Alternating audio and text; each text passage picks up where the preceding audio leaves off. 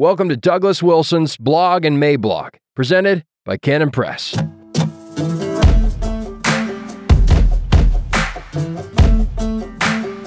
The Task of Apologetics in the Marketplace of Ideas, February 22nd, 2023. Introduction. The central task of apologetics is to articulate and defend the Christian message against the objections and criticisms of unbelief. More than this, it is to proclaim the Christian gospel and then to defend that proclamation by means of proving the claims that were made in the proclamation. But many Christians today stumble over that word, proving. It sounds so blustery and dogmatic. And for many Christians who have the appropriate view of the Almighty, the aspiring apologist can come off sounding like a theology geek with a stack of index cards, a technique he learned when he was captain of the debate team in high school, from which he will cast a net of tightly woven hypothetical syllogisms. He purports to bring our attention to the numinous and divine, finishing his presentation with a little flourish. Ta-da! Actual proof. But thinking you've proven something is not necessarily the same thing as proving something. As we have noted before, biblical understanding of proof is defined as the moment when you have created an ethical or moral obligation to believe. So let's talk about that just a bit further. To understand this biblically, we should not start with the argument or the structure of the argument or the index cards. I'm not disparaging such as irrelevant or unimportant, but everything in due course. We are not here looking at any particular argument for the deity of Christ or for his vicarious death on the cross. Rather, we should start with what such an argument is supposed to do. What effect is it supposed to achieve? From this, we can identify the true nature of proof, and we can then structure our arguments accordingly. First, we decide on the destination, as well as the importance of getting there, and then we should get out the map. The biblical stakes. At the end of the book of Acts, the Apostle Paul is under house arrest in Rome. He arranges for the Jewish leaders in that city to come and talk with him about the Christian message. As we look at this, we should pay particular attention to what he says in his conclusion to those who do not accept his reasoning. And when they had appointed him a day, there came many to him into his lodging, to whom he expounded and testified the kingdom of God, persuading them concerning Jesus, both out of the law of Moses and out of the prophets, from morning till evening. And some believed the things which were spoken, and some believed not. And when they agreed not among themselves, they departed, after that Paul had spoken one word. Well spake the Holy Ghost by Isaiah the prophet unto our fathers, saying, Go unto this people and say, Hearing ye shall hear, and shall not understand, and seeing ye shall see, and not perceive. For the heart of this people is waxed gross, and their ears are dull of hearing. And their eyes have they closed, lest they should see with their eyes, and hear with their ears, and understand with their heart, and should be converted, and I should heal them. Be it known therefore unto you, that the salvation of God is sent unto the Gentiles, and that they will hear it. Acts 28, 23 through 28. Now, it is very clear that the Apostle Paul held that the presentation of his gospel, his exposition and testimony concerning the kingdom of God, was an ethically charged moment. He reasoned with them from morning to evening. When he was done, the audience was divided, with some believing and others not. To those who did not believe, Paul did not hesitate to tell them that a crucial moment was passing by for them. Because they failed to believe when they should have believed, they would not be converted. They would not be healed. What this meant is that they had a moral obligation to believe what Paul was saying. Not only so, but it was a moral obligation upon which their eternal destiny was suspended. Failure with regard to this moral obligation is no trifle. Everything was suspended from it.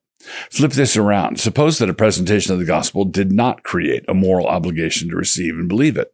Why then would anyone be judged for rejecting it? And if no one should be faulted or blamed for rejecting it, then why is the New Testament filled with so many references to the profound culpability of those who rejected the gospel message? And whosoever shall not receive you, nor hear your words, when ye depart out of that house or city, shake off the dust of your feet. Verily I say unto you, it shall be more tolerable for the land of Sodom and Gomorrah in the day of judgment than for that city. Matthew 10, 14 and 15. These early preachers were not fooling around. They were betting with real money. They were playing hardball. When Apollos came to Achaia, he did not come bearing possibilities or a satchel filled with messages that concluded with, it seems to me. And when he desired to cross to Achaia, the brethren wrote, exhorting the disciples to receive him. And when he arrived, he greatly helped those who had believed through grace, for he vigorously refuted the Jews publicly, showing from the scriptures that Jesus is the Christ. Acts 18, 27 and 28, NKJV. No, not at all. The thing was settled.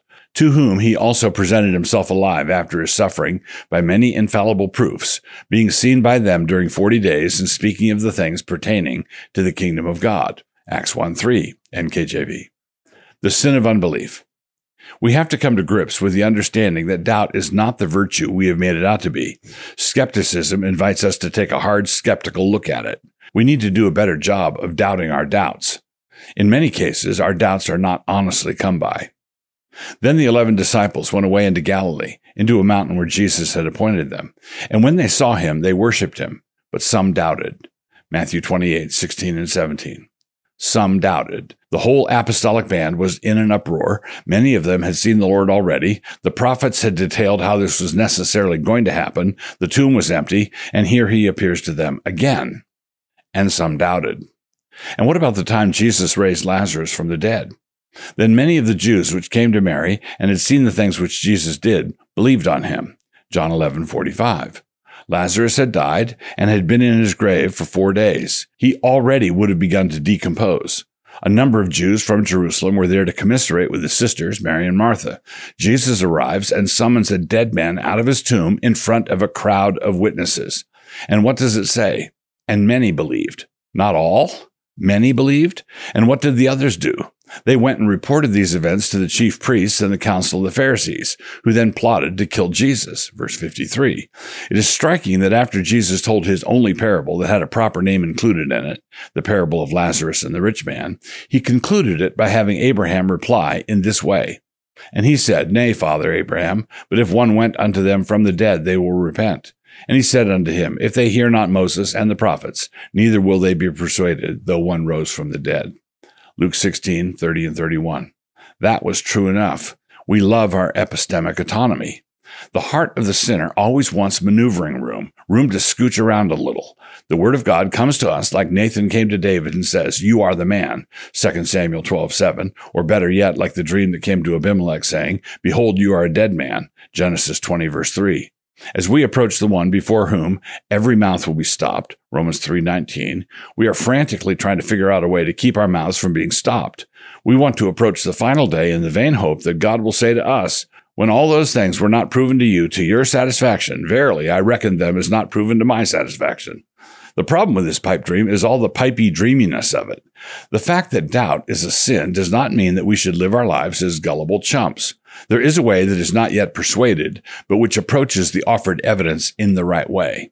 These were more noble than those in Thessalonica, in that they received the word with all readiness of mind and searched the scriptures daily, whether those things were so. Acts 17:11. The marketplace of ideas. Evangelists and apologists are not called to be merchants in the marketplace of ideas. The mission is to go out into the world to declare and not to display our wares.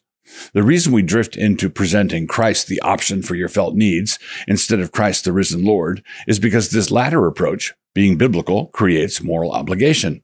And when this happens, people get agitated. And as he reasoned of righteousness, temperance, and judgment to come, Felix trembled and answered, Go thy way for this time. When I have a convenient season, I will call for thee. Acts 24:25. And when they get agitated, they sometimes act out. Sometimes the apologist gets in trouble. Sometimes Felix leaves him in jail.